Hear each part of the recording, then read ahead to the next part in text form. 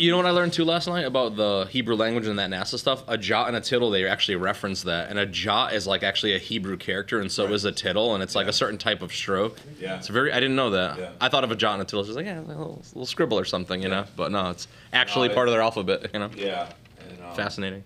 Yeah, their letters and their language is very interesting. Well, I have a friend of mine who's a doctorate in ancient biblical languages, and he had he did his master's thesis, and that was who I asked about your question on the Book of Enoch, because he did his one of his dissertations on that, yeah. Well, not on that, but on non-canonical books of the Bible. So he's like researched them thoroughly. The Gospel of Judas Iscariot. You're like, wait, Yeah, what? Written how many centuries later? Yeah, centuries later, yeah.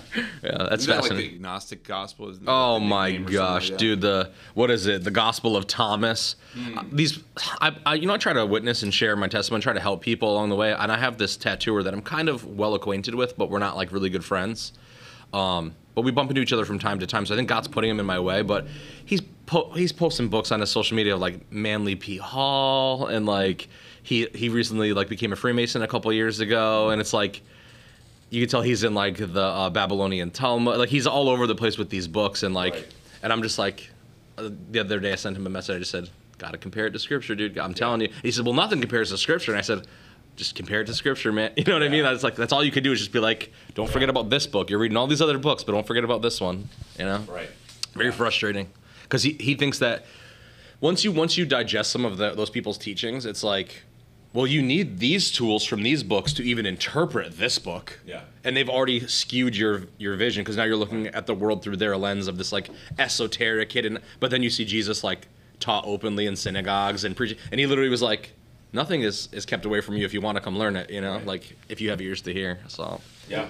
I gotta pray for him actually. I've been praying for him, but Was it you, Judah, who was talking about like there's somebody who like had like they're talking about like there's this book and then there's all these other books. You need these books to understand this one book when you don't really need all that. I don't know. I mean, I've said similar things, but I mean that's a common thing, even like in the Mormon Church, right? Is that you need the Book of Mormon in order to really interpret Scripture, and it's like the lens.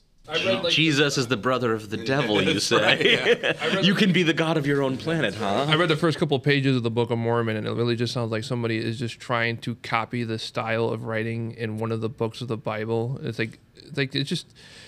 sounds like it's almost fan fiction. No, you don't talk fan fiction. You get into Scientology, right?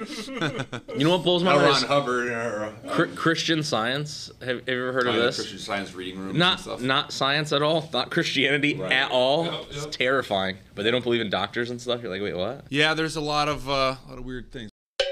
In Ireland, It was a Christian company, and in fact, maybe even still is. But they were Christians who started it, and they like really revolutionized Ireland in general. Like, just I mean, they did so much as far as like for employees and for medical help and like all these things. Like because the sanitation was really bad, but they would do like sanitation checks of their employees where they would like stop over and like explore things, and if things weren't good, they would like incentivize them to like do things. So like even when they would have like different plagues and stuff that would go through, a lot of their employees were better taken care of. But also one of the reasons I guess that they started was because ironically they wanted to combat alcoholism in Ireland, because so many people were just drinking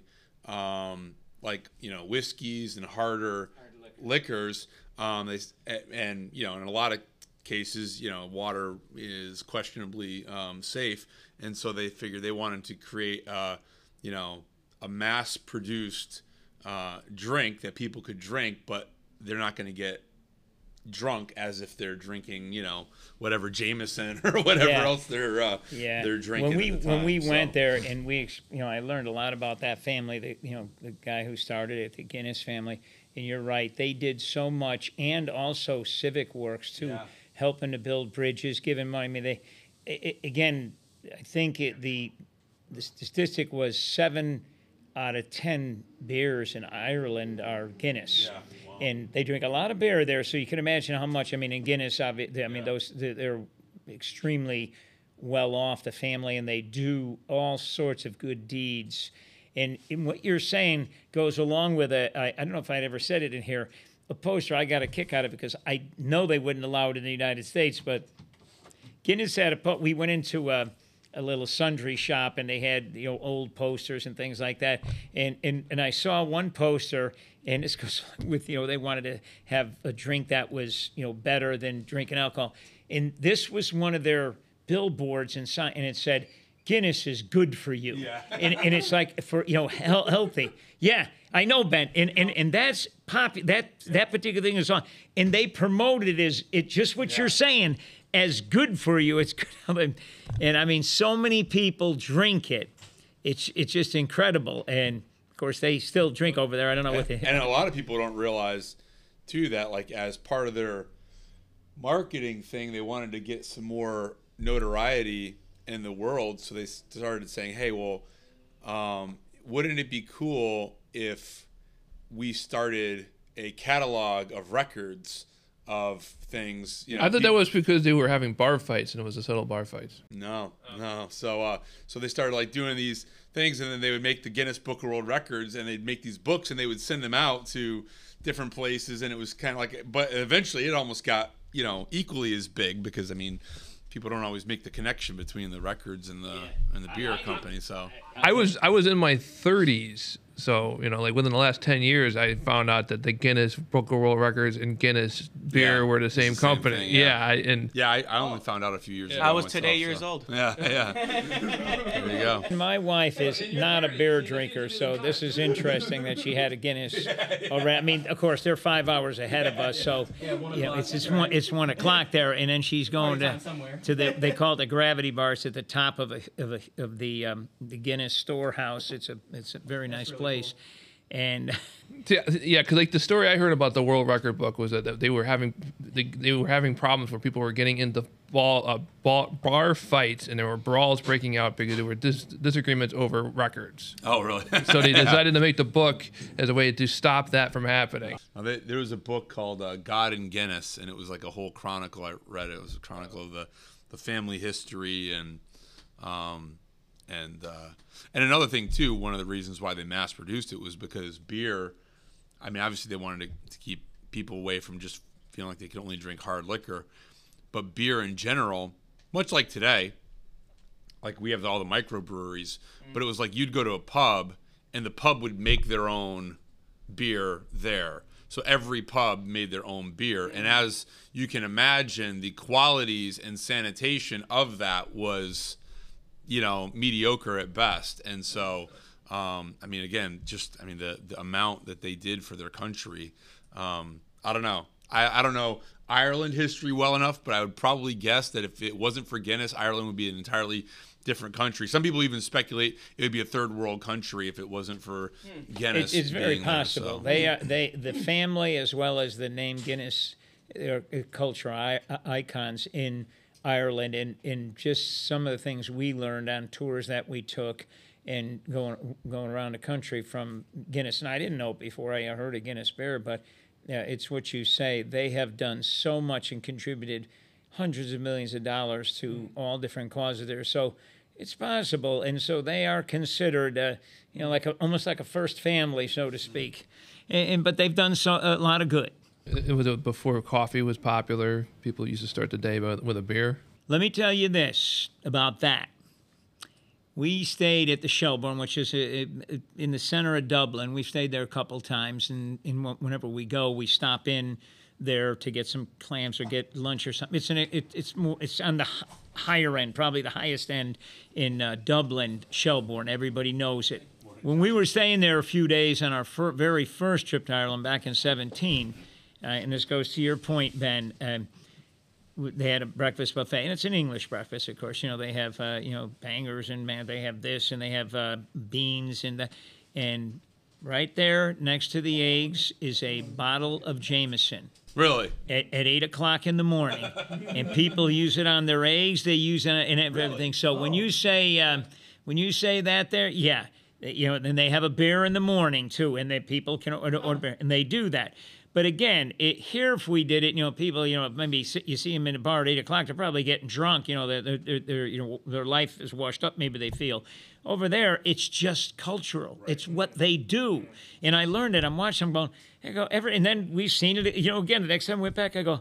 Right there, on the buffet table at 8 o'clock in the morning, there's the bottle of Jameson. Pour yourself a shot, pour it on your eggs, pour it on whatever you want to pour it on. Pour it in your porridge, because they always have porridge. I'm thinking, what? It's a different culture, because even like in Germany when I was a kid, they had non-alcoholic beer, and non-alcoholic beer there was called Kinder Beer. It wasn't called the official. That wasn't the official name, but you can go and say, "I have a Kinder Beer." So here I am, probably 8, 9 years old, drinking non-alcoholic beer, and there's no such thing as non-alcoholic beer. There's reduced alcohol beer. Yeah. But it was okay, and nobody thought anything of it. And if in this country you try to do something like that, it's like, your son running around with a beer. It's like, no, don't worry about it. It's non-alcoholic. They look at you like, It's just like I said, that poster, Guinness is good for you. I mean, and they got this child that got it. It looks like so pastoral. I'm thinking a toucan or something, right? A toucan on it. Guinness is good for you. I'm going, okay, but this is Ireland. So, and I'm telling you, when you said that about the alcohol in the morning, me and Colleen still joke about it, that we tell people, go, they got Jameson there in the morning. I mean, to them, it's nothing. To me, it was like, okay, I'm not drinking Jameson at any time, let alone at 8 o'clock in the morning. When I went to Germany, a couple of the guest houses that we stayed at, every homeowner wanted to give us schnapps at like 8 o'clock in the morning. Yeah. Pear schnapps, apple schnapps, all these different types of schnapps. Like, try it. They were like, and little tiny, like just to taste, and so good. It was great. They have the German purity law there. We were in Germany. We got off. We were on a riverboat cruise, and so we got off, and we were in one city, and we sat down to have lunch, and I asked for a beer. This goes back a few years, and that's basically all they had, and my daughter had one, my son had one, my wife doesn't drink beer. We said, all right, Hub. She says, okay, give me a small beer. They brought her one of these things like this. Yeah, I looked up. We all got one of those. She asked for a small beer. It was like like at a beer garden? I swear. Yeah, I swear. Yeah. I don't know what they call it, but it's that size. I go, she didn't drink it all. It's like you have to use 2 hands, literally grab it from underneath. Yes, yeah. But it's the power of culture, you know what I mean? It really is, Yeah. I mean, we had Prohibition and all that other stuff, and I mean, if you go back in Christianity in Europe, it's like it was the monks and stuff like that that were making the wine and the champagne. And Martin Luther, I mean, he was writing his 95 Thesis at the local pub. Yeah, well, it's just interesting, right? So it's over here. It's like, why did we have Prohibition? And it's like, was it the Puritan influence or Christian influence, or was it just people trying to control things, or Yeah, I don't know. Probably a combination of all of it, but. Yeah. It's the same thing. Like I have family in Sicily, and it's like the same thing. Like kids can just have a glass of wine at a party and stuff like that. No one thinks anything about it. Nothing. But here it's like they're like, you can't touch it until you're whatever age. And because you do that, it makes it 10 times worse for teenagers, because you're telling them they can't do something. Well, here's the thing that they have access to. Essentially, we grew up in that type of atmosphere. My grandparents had come from Italy, and so remember we went over there and we were given wine, and. I'll tell you what, we did the same thing for our children, though, I didn't come from Italy, my mother didn't, but we did the same thing, when we thought it was appropriate enough and they wanted it. And for us it was always like a family get-together or like a wedding or something. I think it helped. I mean, they're not alcoholic. They don't go out and go on binges and I believe that it helped, so that it took away that mystique. Yeah, exactly. That, oh my God, we got to go out and try. When they went out with their friends, it was nothing like we're coming over.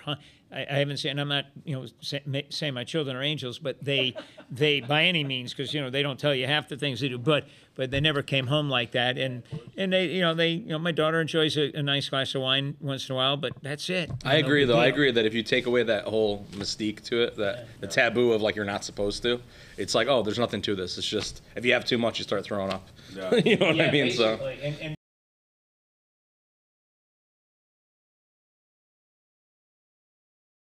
yeah, of course, right? Another thing about, like, we were talking about alcohol. Another thing in Germany, same age, they have slot machines.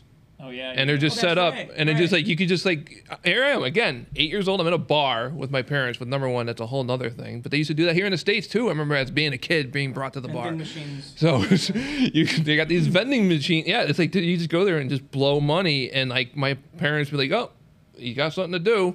Here, have some coins." Yeah. And I'm just like. With my Kinder beard, playing the slot machine. And what happened to the Coca-Cola and the scooter pie? I grew into that. I went backwards. Yeah, I was saying he rebelled against his parents and switched to sugar and caffeine. That's funny.